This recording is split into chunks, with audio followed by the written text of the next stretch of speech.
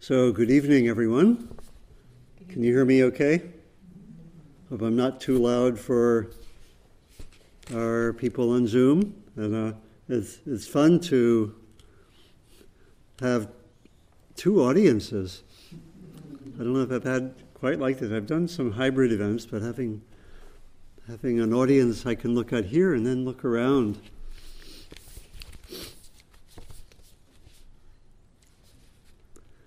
I was wondering what to explore and what to talk about this evening. And partly through discussion with several people in the Sangha, and partly by actually reflecting on what day this is today, April 4th. I decided to speak about the theme of the nature of awakening in our time, and in particular, the place of addressing and transforming racism in that practice. And I've been told that is has some resonance with particularly what's happened in Louisville in the last few years. I was also inspired a lot by knowing the day. This is April 4th, and April 4th is the day 54 years ago that Dr. King was assassinated. It's also the day 55 years ago that, as many of you know, he gave a very powerful, intense, and even controversial talk on the war in Vietnam at the Riverside Church in New York, 1967. 1 year to the day before he was killed. And I want to make the claim that addressing and working with transforming racism is very, very crucial for Buddhist practice, and I think for any spiritual tradition, but it's also, I think, generally crucial for the future of democracy. I would say that the future of democracy depends on addressing that issue. The corollary of that is many of the threats to democracy through voter suppression and so forth are, in a way, I would say, a continuation of 150 years of disenfranchisement, especially of black people, also of young people, and so forth, and that I think, as probably many or all of us know, is being followed and really brought into laws and all sorts of things in so many states in a way that many people believe that democracy is at risk.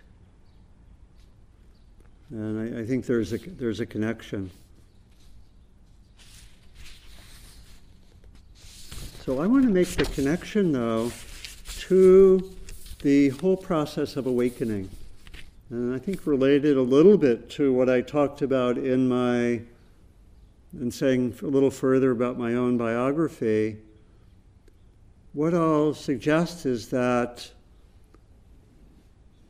awakening has continuation, or continuity, I should say, with the traditional sense of awakening, but there are also dimensions of awakening in our time that I think are emerging and have to be developed, both a sense of awakening and particularly what are forms of greed, hatred, and delusion that maybe weren't on the map for the Buddha, but that are for us, that we have to work with.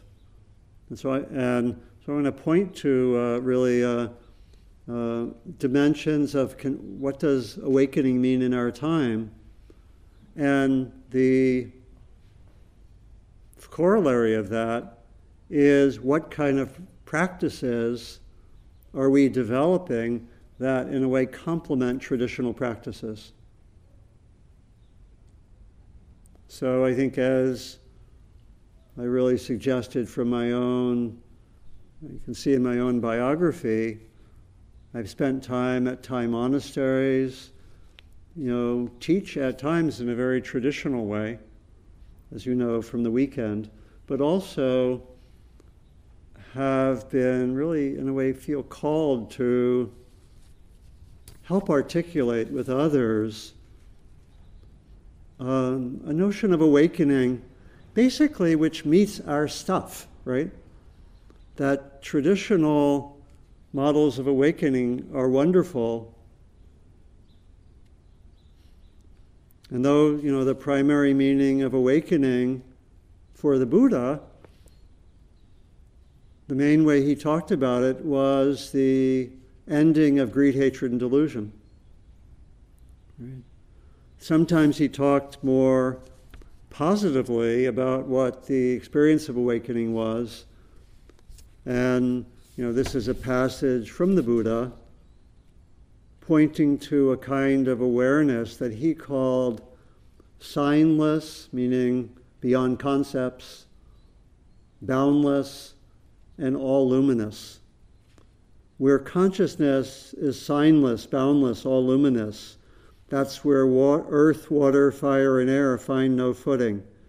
There both long and short, small and great, fair and foul, name and form are wholly destroyed.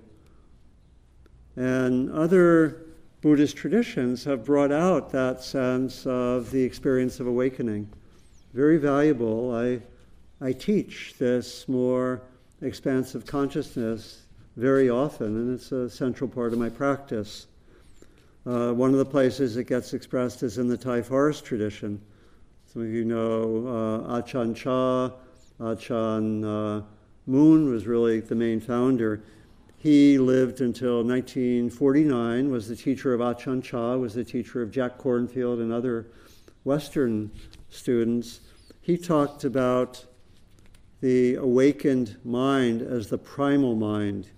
He said the primal mind is radiant and clear by nature, but is darkened because of corruptions, which is pretty much a code for greed, hatred, and delusion.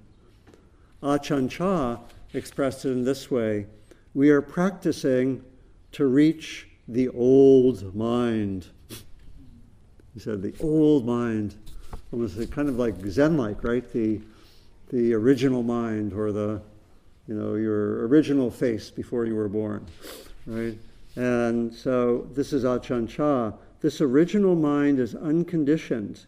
In it there is no good or bad, long or short, black or white. The nature of the original mind is unwavering. It is tranquil. Practice really means searching to find our way back to the original state, the old thing, finding our old home. This original mind does not waver and change. It is perfectly peaceful by nature. It is something that is already within us.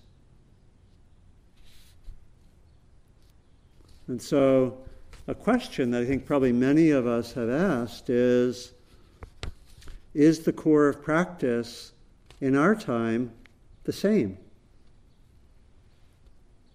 Or is there a contemporary, adjustment, modification,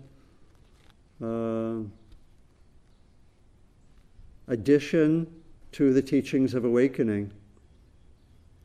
Another way to say it that some people use, they speak of the three turnings of the wheel. That's sometimes a term sometimes used. The first turning was by the Buddha.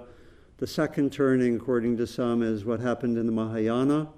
The third turning was with the Vajrayana leading in India and then Tibet. Question is, is a fourth turning occurring? And I would say yes, that there's something happening that is something, a new sense of awakening is coming into being. And I'll try to be brief but explicit about that. And one of the ways that I think we know that this is necessary, we can point to certain phenomena. One of them is people who are deeply developed in traditional practice and who, how shall we say it, mess up. Very traditionally awake, but there's still what we might call shadow material. And so we have a whole series, of scandals in the Buddhist world and other world of teachers who, particularly are involved with sexual abuse. How many people are aware of some of that? Right? And so, other teachers, there's shadow material. We can see that in many teachers there are unresolved psychological issues, not necessarily touched in traditional practice. I certainly see that as a teacher. I've taught at Spirit Rock a number of times our long retreat with the most dedicated people. And we have people who've done years and years of traditional practice. There are plenty of unresolved psychological issues, could be trauma, because they haven't had the tools to work with them. Right? I remember meeting one monk who had been a monk for 30 years, and I talked with him, and I kind of asked him, "What's your edge of learning now?" And he said, "I still want people to like me." Oh, very, very tender, right? But it points to something, doesn't it? It points to something.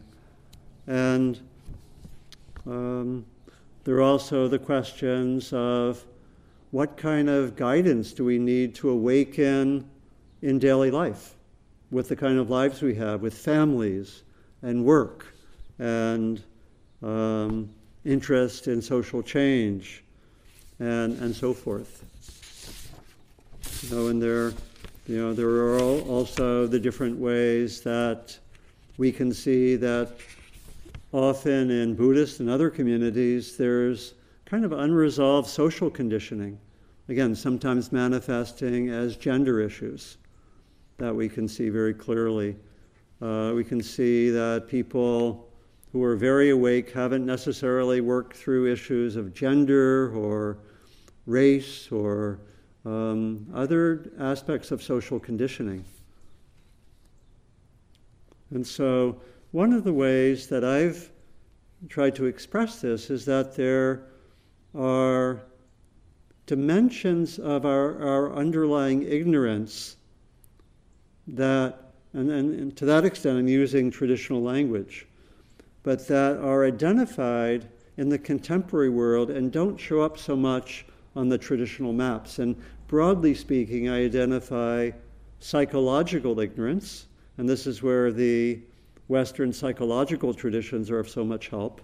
And of course, there's been a great deal of back and forth integration between Buddhist practice and Western psychology.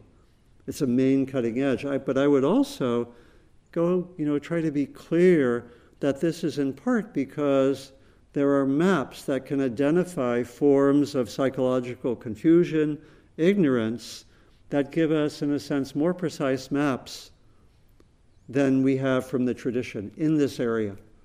I think it can still fit under greed, hatred, and delusion, but it's different.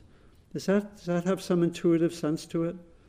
And I would say it's similar with social conditioning, that there are dimensions of social conditioning which don't really turn up on the traditional maps. And they could be said to be very significant forms of conditioning that if we don't work through them, can we really call ourselves awake? Right? I would say the same thing for psychological material. So you can see where I'm going. I'm saying I want to stay very much with the traditional understandings, but in a way integrate it with understandings and then practices which help us transform, broadly speaking, these two large areas of ignorance, which I'm, for simplicity's sake, labeling psychological ignorance and ignorance about social conditioning and so forth. And so that's the context that I want to have in order to look at questions of how does Buddhist practice relate to transforming racism? Because you can see by my exploration so far that it will actually fit in as part of a contemporary practice that we need to develop and have as part of our contemporary set of practices. And at this time, they're pretty undeveloped. We don't have them developed in a very great way, and there's not a consensus about a lot of what I'm talking about, right? And I've been particularly interested in this, partly coming out of my own practice and seeing areas that I needed to explore to really be awake, or more awake, right? So that's the context, sort of that there are understandings and practices related to the areas I've talked about, but I particularly focus on race and racism. The framework that I'm using in developing this is a traditional one. It's talking about the traditional training in wisdom, in meditation, and in ethics. We've primarily focused in the West on meditation, right? Wisdom to some extent. And that's come later. When I was first practicing, even the wisdom dimension wasn't there so much. I remember quite a while ago, I was asked by the community, by kind of the early Spirit Rock community. I worked with Sylvia Borstein with senior students, and we had a monthly gathering, and I designed the curriculum, and we looked at a lot of traditional teachings. Most of the senior students who had been gone quite deeply in meditation didn't know the core teachings. So even the wisdom dimension has often been underdeveloped. People just meditate, right? That's good in that, but it's missing some of the areas of traditional training. Same thing with ethics. There's some attention to it, but often not so much, right? Not always seen as a serious part of practice, which I think it was in the tradition. And so I'm, in approaching Buddhist practice and the transformation of racism, I want to use a very traditional model. And in this, I'm actually find myself doing it somewhat differently than I have found happening in some of the Buddhist communities I'm part of, where people have tried to bring in attention to racism and race and so forth. And they've largely done so, by my perception, outside of a Buddhist framework. I would say it's about 80% Western social justice material.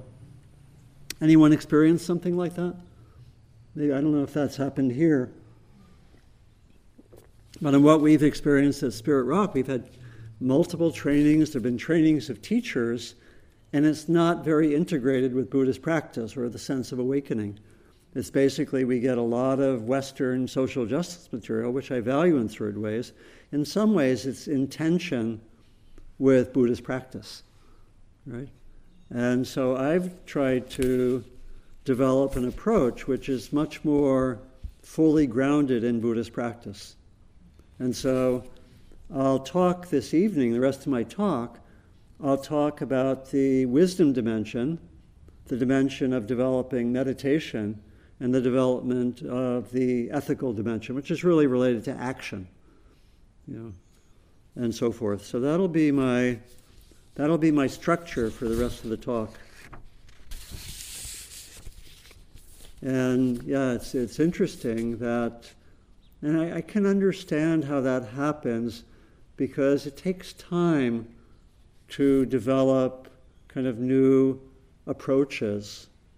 I know that from 30 years of involvement in what's called socially engaged Buddhism, and just being involved for years, and it took just years and years of discussion and groups and so forth to begin to articulate both ways of understanding and practices that would help people connect the core of Buddhist practice with social engagement.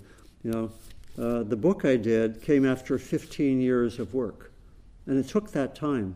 So I have some compassion for people who are trying to bring in attention to racism. And they're pioneers like Ruth King has a book many of you know probably, Mindful of Race. Rhonda McGee wrote a book called The Inner Work of Racial Justice. Both of those, I think, are primarily focused on mindfulness, right? And those are valuable, but I have kind of sympathy for just the amount of time it takes to articulate, and the discussions and the trying things out and so forth. And I think that's the case. So I want to talk probably mostly about wisdom here, and I'll be fairly brief. And then I'll talk briefly about meditation and ethics. So the first perspective I want to give, which I think is really, really helpful and crucial, is a wisdom perspective in which we can see race as in using Buddhist language, as an empty construct. I'm not going to focus so much on the emptiness part of it, but it's a construct. It developed historically at a certain time. It has almost no relation to reality. And it's helpful to see that. So I'm going to actually refer some to history. First, though, I want to bring in the very important example of the Buddha relating to the caste system. There's some analogies.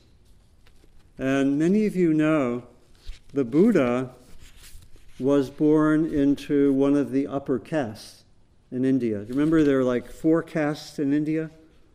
And from ancient times, there's the Brahmin class who, conduct the sacred rituals and so forth. There's the warrior class, that's where the Buddha came from.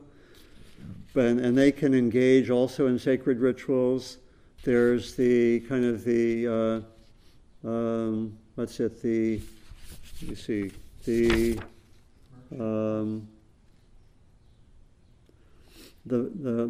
merchants and traders, and there's also the lower class who are the workers. And then there's the outcasts, and interestingly, the caste system in India, in ancient India, was related to color of the skin. It's very likely, we don't know this for sure, the Buddha was a member of one of the upper castes, very, very likely was lighter skinned, because the people who came and developed, people came to India from what's now Iran, Turkey, and they went into northwestern India, and they took over and they subjugated the darker skinned people and set up a system where the darker skinned people were on the lower side. Is that familiar? And the Buddha was most likely coming from the upper group, most likely lighter skinned, and he, in the course of his teaching, rejected and rebelled against the caste system and pretty much denounced it. There wasn't a concept really of social change at that time. So he did all of this within his own community. But I think many of you know that everyone was welcome in his community. And when you entered the community, you had to give up your caste at the door. There was no room for caste in his community.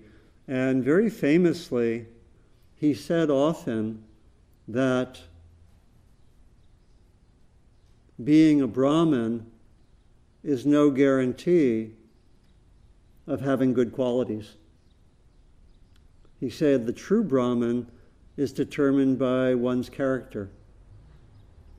Kind of very resonant of those words from Dr. King, right? Don't judge someone by the color of the skin, but by the content of the character. Right? Very, very interesting. The other significant thing which the Buddha said was that, let me see if I can find that quote. Yeah, he basically said that all distinctions between individuals' bodies have no ultimate meaning. Basically, he was saying they are just constructions. This is what he said. This is 2,600 years ago. Among individual human beings' bodies, in themselves, no distinct features are found. Speaking of distinctions among human beings is merely a matter of convention.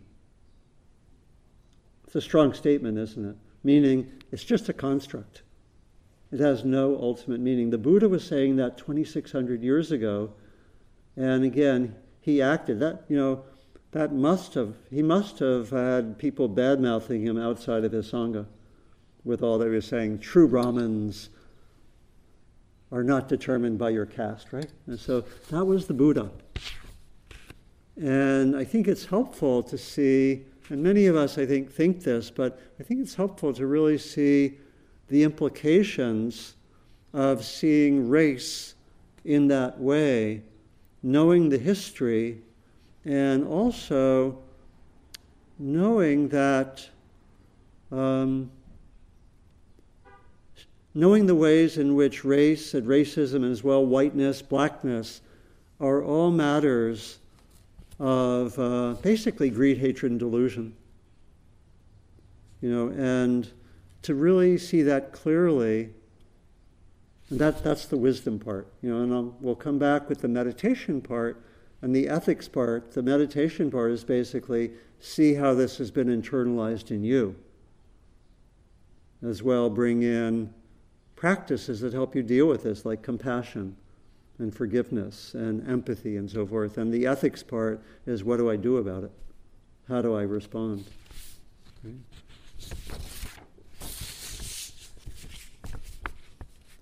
The history is really fascinating. And looking at the origins, and I don't know, Phil may have done some of this in the last few weeks, but I want to give a brief account of the origins of whiteness and blackness and race, because they actually happened just in a few years. Very interestingly. And they were developed for reasons quite explicitly of greed. So I would say, I'll come back to this, but the origins of race are in a greed for wealth and greed for power. That's and it's helpful to see that. The hatred part associated with racism comes later. Doesn't come originally. It's all set up, and then it takes on a life of its own, which has been around for 350 years and has all sorts of effects. But it's really helpful to see the origins. It can give clarity. And we can also know that since it's a construction, it can be deconstructed. But we have to deal with a lot of history and effects. So here's the history.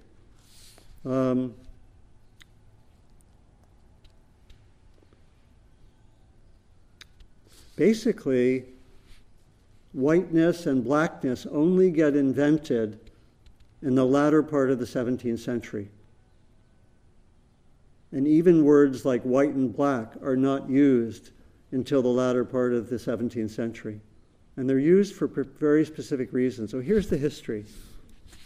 You go back, let's say, to the Virginia colonies in the 17th century, 1600s.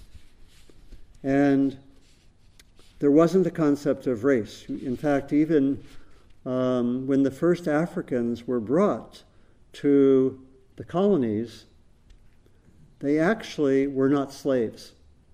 So the whole 1619 project with the New York Times is off in some fundamental ways, and the whole history, because there weren't actually any laws about slavery until 1661.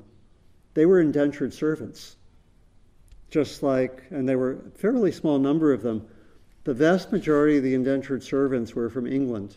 Some of them were brought against their will. The Africans were brought against their will, but they, for the most part, some of them apparently were held for a long time, but most of them were indentured servants, which meant that they were freed after 7 or 14 years, just like the people from England. Then they could have property. And you go to Virginia in the 1650s, say 1650, and you find most of the people who are working are indentured servants, mostly from England, but from some other European countries as well. They work side by side with the people from Africa, of African descent. Their lives are pretty much the same. They live together. They intermarry. Large amount of intermarriage. They also engage in rebellions several times against the rulers. Together, they rise up. The most intense of these rebellions occurs in 1676. It's called Bacon's Rebellion. How many people have heard of Bacon's Rebellion? Yeah. Bacon's Rebellion, 1676, led by a person that we would now call white, English person of English descent. They burn down Jamestown. They come close to succeeding, to overthrow the ruling elites of the planters. To use contemporary language, the planters and the ruling elites are freaked out. And they decide to develop a new strategy, which takes about 20 years to implement. First of all, they blame the rebellion on the people of African descent, which is not true. They blame it, and they start telling people that you are white and you are black, and they start developing barriers between the two groups, which had not existed before. They have the anti-miscegenation laws. They don't permit people now called blacks, now called whites, to marry. They actually hardened the gender laws of the time. Gender gets much more rigid. So it's actually, you can see that there's a lot of connection between race and gender when you look at the history. It's quite, over the years. And so they make it more rigid. They do not permit black people to be free anymore. They can't vote anymore. They have all these laws. Over the next 20 years, they also they start changing the economic basis. They really shift fairly soon and fairly radically, so the vast majority of the people working are now slaves, not indentured servants. And they create what are called the slave patrols, which are some of the precursors of the police. And they enlist the poor whites to do the slave patrols. So they basically do divide and conquer. And it works. Right? This is what one famous historian said, Edmund Morgan. For those with eyes to see, there was an obvious lesson in the rebellion. Resentment of an alien race might be more powerful than resentment of an upper class. And so they create this in order to divide and conquer so they will keep their power. And you can see that history is successful. And over the next years, the fewer and fewer indentured servants, and after 50 years, virtually everyone working is a slave. And the white people, the poor whites, are sometimes overseers. Their lives are very, very hard, but they somehow think that they're different and better. It works, you know. And that strategy gets reproduced right up to the present time. And especially gets reinforced at times when there are periods when blacks and whites are people we now call blacks and whites. Remember, I think it's really important to know pretty much people were called English, and then the next day they woke up and they were called whites. Right? It's like that. And the whole system gets invented, and then of course it takes on, this is really important, a life of its own. Right? And has all the horrible results that I think we're very aware of, you know, that go up right to the present time, you know, whether you look at wealth, housing, you know, treatment by police, the whole show, right? That is a byproduct of the greed initially for power and wealth, but then that gets, you know, the bringing in of more and more slaves again comes, I would say, largely out of greed. In other words, again, I would say that racism comes after the greed. Greed is primary. So we can use actually the Buddhist understanding of greed, hatred, delusion can help us here. And you know, this is from the great historian W.E.B. Du Bois, writing in 1935. He said, most persons do not realize that that the understanding that interracial solidarity would result from the shared experience of all working people failed to work in the South, and it failed to work because the theory of race was supplemented by a carefully planned and slowly evolved method which drove such a wedge between the white and black workers that there probably are not today in the world two groups of workers with practically identical interests who hate and fear each other so deeply and persistently and are kept so far apart that neither sees anything of common interest. That 1935. And we can see the same thing happening, you know, the sort of the divide and conquer. You see it in Reconstruction. You see it with the populist movement, where there was a lot of that connection, but they did the divide and conquer. You see it in the 1930s. You see it after the Civil Rights Movement, right, with the campaign for law and order. Still continuing today. I saw in the Louisville Courier, Mitch McConnell had an editorial about the need for law and order. No different. Still going on. But that's, you know, where it becomes the war on drugs, or the end of welfare as we know it, not just Republicans, Democrats too. And of course, prolific with the last president, right? Divide and conquer, scapegoat, you know, make people think that their enemies are the black people who are going to come to the suburbs, right? You can trace it very closely, right? Does this make some sense? And so, okay,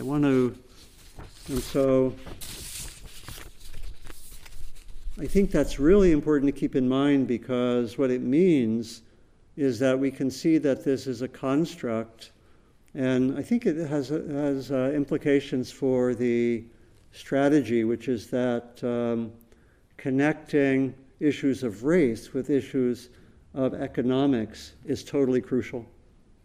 I'm really influenced by the work of Ian Haney Lopez. Anyone know his work? He's a professor at Berkeley in the law school. He wrote a book called Merge Left, which is about the connection of race and class. And he did research which showed that if you just focus on dealing with race, you'll get the progressives, but you won't get the majority of people in the middle. You won't get the right wing, of course, but if you bring together economics and race, you'll get the majority of the population. So it really is, for me, knowing the history is very important for knowing contemporary strategy. So, seeing the origins in greed. Alice Walker once said, you know, the African-American writer, racism is really just a mask for greed. But we don't see it that way. So you see partly what I'm doing is using a Buddhist lens to look at the world, right? Which is really, really crucial. So we don't just look at our own individual minds and hearts and bodies with Buddhist lens, but we look out in the world. This is what we have developed slowly over time in socially engaged Buddhism. Can I look at the world with Buddhist eyes, with spiritual eyes, really? Not easy, right? But what I've been presenting can help with that way.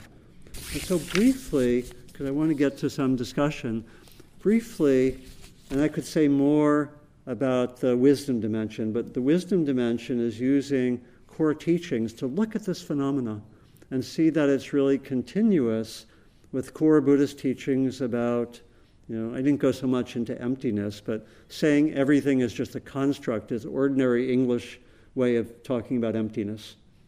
Okay? Don't have to use the word emptiness. Just say, it's just a construct. That's enough. Okay. And then also the meditation part of it, again, this has been developed by people like Ruth King, would be watching one's own mind, getting at one's conditioning, getting at what's called implicit bias, and really tracking it. This is probably best done in small groups where people work together. I've been in a number of groups. I actually facilitated a group of white Dharma teachers we did this for 3.5 years together. And I was the facilitator. And we, a small group, 7 people, we shared just stories of our lives and talked about it quite openly, as well as what we were bringing into our teaching.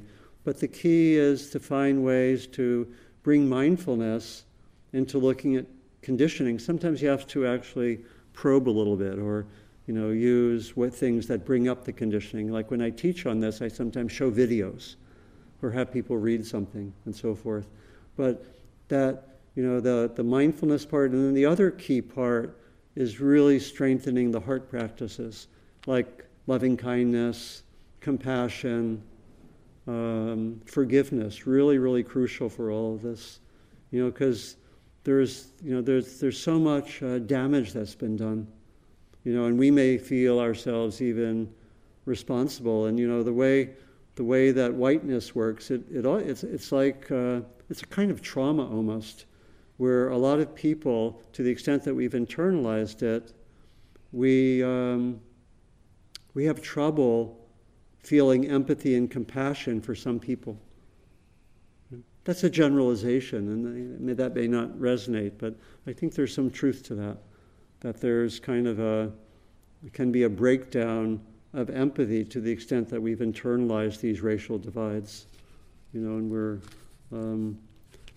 and the other piece that's really important for meditation is for people who are active in the world to be able to use meditation so that they really work through kind of the negativity, the anger, the demonization of the opponents. That's so common, right? That meditation becomes a crucial tool for activists. This is something I've worked with a lot of training programs for people who are active in the world, and this is so crucial, and it resonates a lot also with the nonviolence of Dr. King, who said, I don't know if he said it, but Cornel West said something like this, that justice is the public face of love. And King talked about coming at all of this with love, right, and empathy. And that gets us to the last area, which is that of ethics. And I apologize for being brief here, but I want to have some discussion. The last area of our practice is usually called ethics. We sometimes think about it in terms of the 5 ethical precepts, all of which are versions of non-harming, right? And again, this is a little bit marginal to much of contemporary Buddhist practice, right? We mostly focus on meditation, but this is quite central, that we take precepts not to kill, not to take that which is not given, to be careful with sexuality, with speech, and with substances which shift consciousness. And many teachers have wanted to take these teachings about non-harming and bring them into the social sphere. Thich Nhat Hanh has been one of the people who's done that a lot, as many of you probably know. So he talks about aware of the suffering caused by the destruction of life, I vow to cultivate compassion and learn ways to protect the lives of people, animals, plants, and minerals. I am determined not to kill, but then he says, not to let others kill, and not to condone any act of killing in the world, in my thinking and my way of life. That actually resonates with passages from the Buddha, where the Buddha takes the first precept, not just to mean I will not personally kill in my face-to-face interactions, but he says, not to let others kill. So it has a social dimension, right? So what does it mean to take seriously the ethical precepts? I think this is pretty underdeveloped in our communities. To really take this as a really serious, significant part of our practice. And this is, again, Thich Nhat Hanh. We cannot suspend any act of killing. No killing can be justified. But not to kill is not enough. We must also learn ways to prevent others from killing. We might also say from harming. Right? This would be taking the ethical precepts. We cannot say, I am responsible. So it's sometimes said, some people are guilty of causing harm, and everyone is responsible. That's one way of saying it. Thich Nhat Hanh says, we cannot say I am not responsible. They did it. My hands are clean. If you were in Germany during the time of the Nazis, you could not say they did it, I did not. If during a war you did not say or do anything to try to stop the killing, you are not practicing this precept. So that's a high bar, isn't it? It's a lot to ask of us. It's basically saying that there's an ethical responsibility to respond to harm, even if it doesn't directly affect us, even if we've not, as it were, started the action. So I'll finish just by saying that there are many different ways we can act. And again, I'm saying that the training has these three areas: training in wisdom, meditation, and ethics in action. Some of us, we may want to do more reading, be better educated. We may want to, engage in some kind of actions. A lot of the people I work with, or not a lot, but several people have told me, I work with one-on-one, and said, I want to be more active. And then I say, okay, determine what issue. And so they come back the next time, but let's say you wanted to work on issues of race and racism. So I said, okay, you want to work on that. How much time do you have? So one person says, I've got 5 hours a week I want to devote to this. And okay, do research on possible organizations you can work with. It's a simple way of implementing this if you want to work in a more systemic level.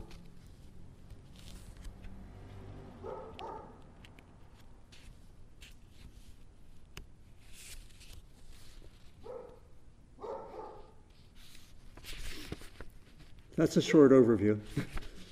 So let me finish with a few words from Dr. King, remembering again the April 4th anniversary. Injustice anywhere. This is from his letters from the Birmingham jail. Many of you know this. Injustice anywhere is a threat to justice everywhere. We are caught in an inescapable network of mutuality, tied in a single garment of destiny. Whatever affects one directly affects all indirectly. So thank you for your kind attention going into this challenging territory. And we have some time for any reflections or questions, sharing. And do we have also, people can do that from the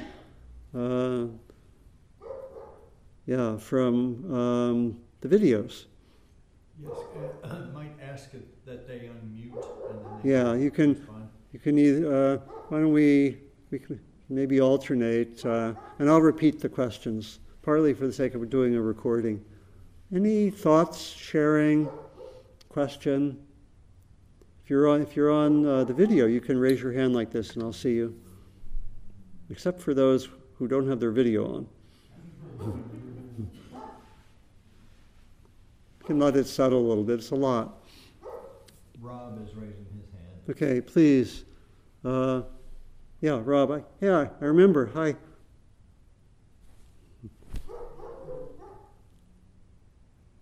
So you have to unmute, I think.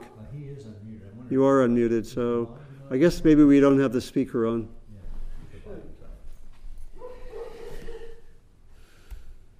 Oh, there you go. Try that. Okay. This You're okay now. this question may be obvious, but it's important. How do we extend our compassion to people whose lives are filled with greed and hatred, like Mitch McConnell and others like that? So the question is... I'd like to be compassionate to everyone, but I can't. Yeah. Not yet. How to extend greed... not how to extend greed, that's... Okay. How to extend compassion, kindness to those who are acting with greed and maybe hatred, and mentioned Mr. McConnell. First of all, from our Buddhist practice, we know that it's part of the trajectory of practice to get there. Okay? We know that, like when we do loving kindness practice, we do have, in the usual way it's done, we do have the category of the difficult person, right? And we have the trajectory in loving kindness practice to extend it to all beings, right? That's how the practice has been given to us. So first perspective is that this is, in the long run, where we want to go. Okay? And we might also reflect that, again, these are teachings often found that, you can find it in the Buddha and other traditions, that it's pretty much saying that greed, hatred, and delusion is a cover over our awakened nature. That's the understanding. All beings have, it's more explicit in some Buddhist traditions, but all beings have the seed of awakening, and sometimes it's talked about in terms of, in some of the passages on loving kindness practice, it says, you probably have heard passages, the mind is brightly shining. And this is actually often connected with metta, and it's said to be there in everyone, even those who commit unskillful actions. So that's number one. We have the perspective that these beings are not of a different nature. They share our nature, but they have maybe more covering. So that's number one. And number two, I think we can, again, in the context of loving kindness practice, we can remember that that's the direction, but we don't necessarily go there right away. When we teach loving kindness, we don't start with the difficult person. In fact, when we do 7-day loving kindness retreats, we go to the difficult person on day number 6. Okay? And then we disappoint a lot of people. We don't go to the most difficult. We go to someone who's moderately difficult. A lot of people, they don't like that. They want to go to, I use that Olympic divers scale of 1 to 10, as those who are at the retreat know. And we don't go to the 9s or 10s. We go to the 4s or the 5s who are difficult. So basically, I'm giving a long answer, but basically we see it as part of the horizon. We see it as a training, and we go there maybe in small doses and when we're ready, and it's not easy. So that would be my longish answer to that question. It's a really important question. And when you look to someone, some of the exemplars, like Dr. King, you can see that in action. I actually brought some passages expressing some of his empathy and compassion for some people who are on the other side from him. You can see that when you look to his work. It's pretty amazing.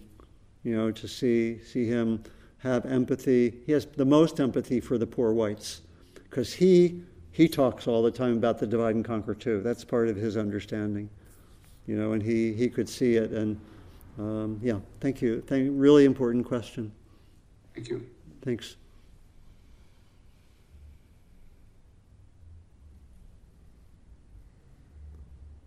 It's okay to have a half-baked question. As a teacher, I encourage things to be half-baked, because if you wait till they're fully baked, the baking will go beyond the time we have. So. I just appreciate hearing the history. A little louder? I just appreciate hearing the history of the greed. Yeah, really, really louder. So 1600, in the year 1600, back in that time. Yeah. Back in that time. Knowing the history. Hearing the greed, about the greed. The greed, yeah. And then the divide and conquer. Yeah. I think if we do a lot more reading and can speak to people about that and take them away from what's happening right this minute, back to the history. So crucial, isn't it? We're not blaming them. Yeah. We're just saying this is what happened a long, long, long time ago, and it's been how we were raised. Yeah. It's just... It's beautiful. Yeah. So your name again? Brenda. Brenda was talking about the importance of the history and how having many people know the history and the creation, and knowing that we've sort of inherited, what is now like 350 years of this all being set in motion. And it takes, like I said, it takes on a life of its own, and all sorts of other things develop, but it coming out of greed, not originally hatred. It doesn't come out of that. It comes out of greed for power and greed for wealth. And we could say a certain amount of delusion that this is not going to end well, right? But what would it be if the mass of the population had that understanding? It'd be a different world, wouldn't it? I think it would, people would want to get together, and it's really crucial, and really to see that. Thanks, Brenda. And you had a point, yeah. And your name is? Robert, yeah. I don't know, it's just, I'm in a 12-step program. Yeah, if you can really speak loudly. So. Okay, I'm in a 12-step program, and kind of inner city. In fact, in mine, sometime I've been in the only white person in it, and so my friends, and it's just I wonder almost how to translate that experience, because all my life I've worked, and it seems like I end up. I've always loved, to be in other, to deal with this, there's just a lot of love there, and it seems like this is half-baked way of putting it, but a lot of the like when you have a group like this, the discussions in a 12-step group get to the core of who we are so much that we become all alike on one level. Yeah. And that doesn't happen much in any other thing. I don't know how to facilitate, but I think somewhere in that dynamic. Yeah. So let me see if I'm getting you, Robert. So it's really part of your experience with the 12-step program, but just experiencing the common humanity and the love and getting to that place, so crucial in all of what we're talking about, right? And how to get there. Yeah. I mean, that experience, it seems like it'd be possible. Yeah. So that's...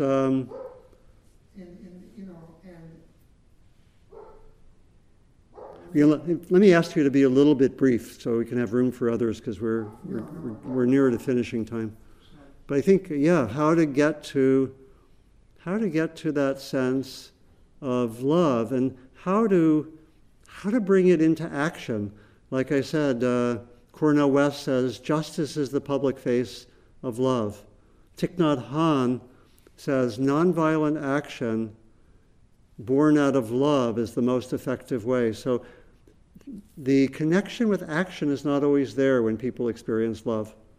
And so I think that's how can we connect love and wisdom. I would say what Buddhist practice aims for, the way I often talk about it, we develop love, wisdom, and skillful action. And we have to have those together. And so that would be one way that I would talk about it. And and again, Dr. King talked about it like that. And Thich Nhat Hanh, they talk about love as the basis for action, and that's one of the reasons that the action needs to follow those guidelines of nonviolence. So we're not demonizing the enemy. It's partly a response to the earlier question, right? That there's, it's really, I was out at the Abbey of Gethsemane, thinking about the teachings of Jesus, right? Love your enemy, right? And I think the teachings of the Buddha are quite similar. How does that get translated into action? So I think that's where I would come with that. How can these core spiritual teachings be brought to more and more people, but then have the connection with wisdom and the connection with action be part of it? Because it's possible to have the love just be more private. And I think that can be an issue. Yeah. Phil. I just want to comment on Robert's point, which I hear is that in 12-step programs, people aren't afraid to talk about their suffering. Yeah, could you comment, maybe talk near if you're going to... That's really it. Okay. I don't want to take I can repeat it then. Yeah, that people are not afraid in 12-step program to talk about their suffering. And they're there because they hurt. There's there with vulnerability and honesty, and there's a community which supports it. Very crucial points. And one thing I had in my notes but I didn't mention is that in going into all this territory, we need to very carefully cultivate a community of vulnerability, respect, non-blaming, and all of that. That's really, really crucial. Like when I teach on this, we often do that right at the beginning. We establish almost like guidelines for going into this territory because it's so easy to blame others, to blame oneself, to take people as enemies, to be very reactive and so forth. I have a half-baked question, if you could do it maybe a quick answer. Okay, great. The word, woke is now a Yeah. kind of an object of ridicule, kind of from a conservative Yeah. political viewpoint. And of course, we're using Interesting, waking yeah. up and awakening, and I just, and this will always happen this way, that word terms will get used to Yeah. reverse the kind of direction of things. And what do you do with that? What do you do with the notion of woke being now part of sort of conservative critiques, and woke is bad, right? And yeah, there's even thinking like education, that's the Yeah. brought up. Well, I think, it's an interesting. I have a few thoughts related to that. I once traced where that came from because it is interesting. It's similar to the notion of awakening, right? And I traced it. It goes back to the first time it was clearly used was with some of the music of Leadbelly around 1940. And it became vernacular in the black community for someone who saw things clearly. Someone was woke, right? And that's how it came into the contemporary time. And I think that people are using it as a point of critique, probably partly cynically and partly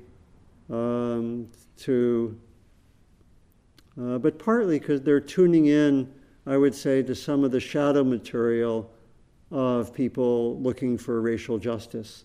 There is a lot of shadow material, and I think that's where Buddhist practice is really helpful. Some of the shadow material could be self-righteousness, demonization of opponents,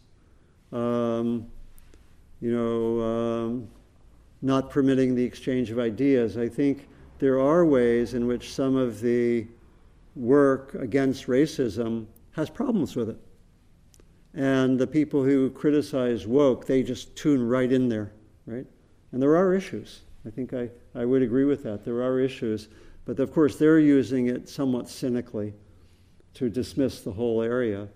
But I think that's why I think Buddhist practice can really help address some of the shadow material of, sincere anti-racist work.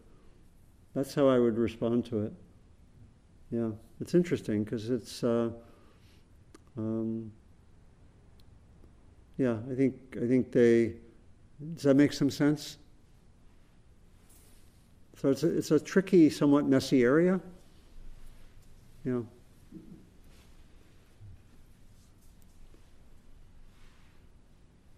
Like I've read some of that. I read a book by the linguist John McWhorter. Do anyone know his work? Who writes for the New York Times quite often, and he describes himself as a liberal, but he wrote a book called Woke Racism. He's African American actually, and when I read it, I found he can tune into some things, but a lot of things he just doesn't want to see, and he misses. And there's there are issues. So maybe that's a fuller answer than you expected. Yeah, and I found that there's often not really empathy or compassion for his opponents. Complicated area, right? Maybe one last one, then we should finish because we're a little bit over time. Anyone else have something? Could be something to share. Please. I guess I would just say that one key insight that from Angel Kyoto Williams was that racism diminishes all of us. Racism? Diminishes all of us. Yeah. And so it has diminished people who have been constructed as white, as well as people who are constructed as being of color. That's not to say in equal ways, but it does make us partners in the work. Yeah.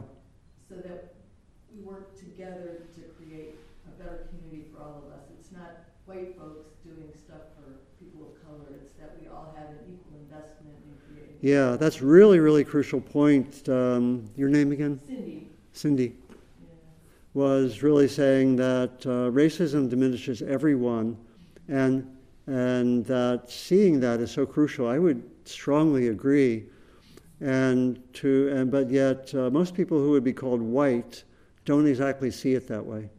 And I was thinking of a friend of mine who is African American, who teaches trainings on racism. He, let me see if I have the quote here.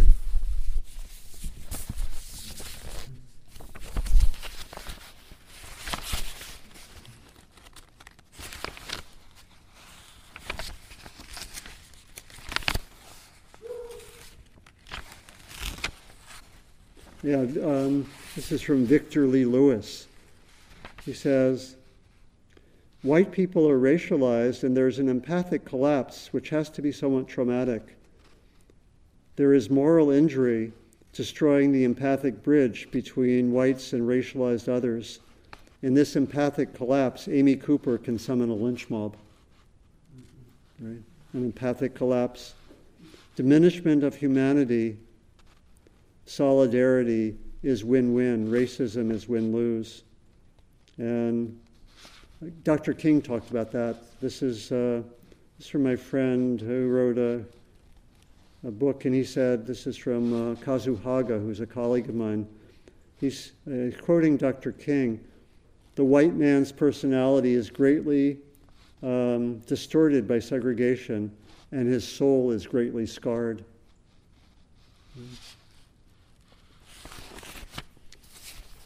But that's often not seen.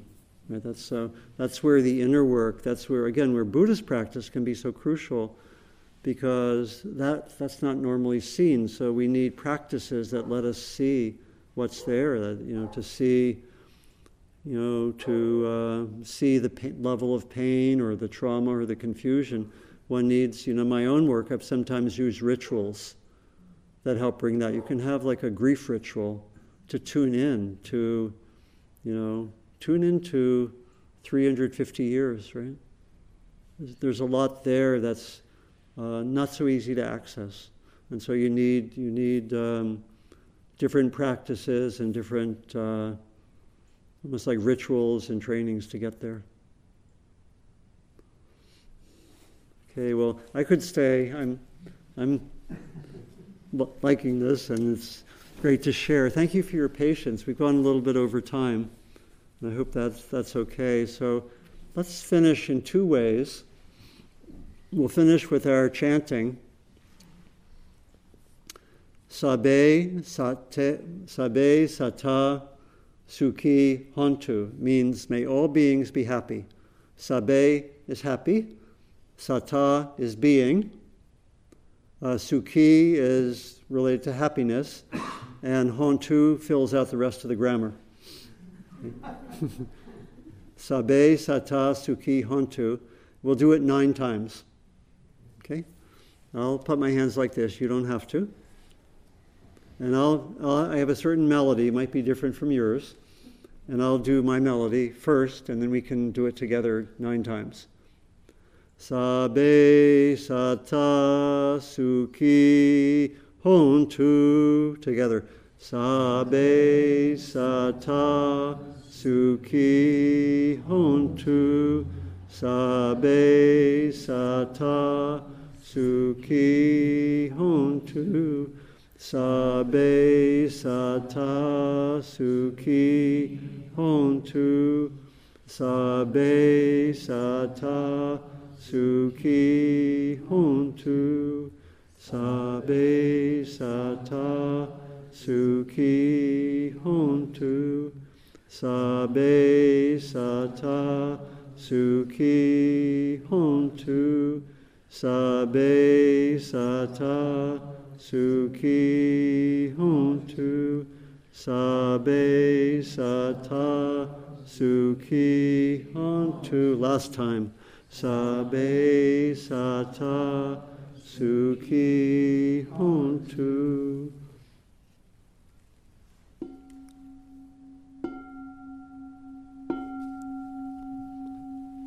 And then we finish with the dedication of merit, which is in a way an extension of loving kindness.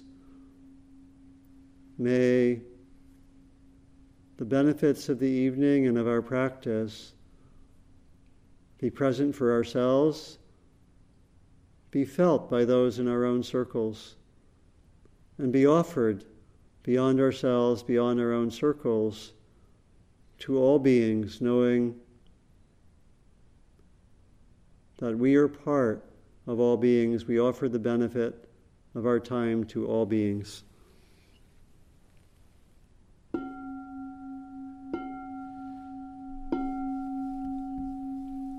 So, thank you, everyone.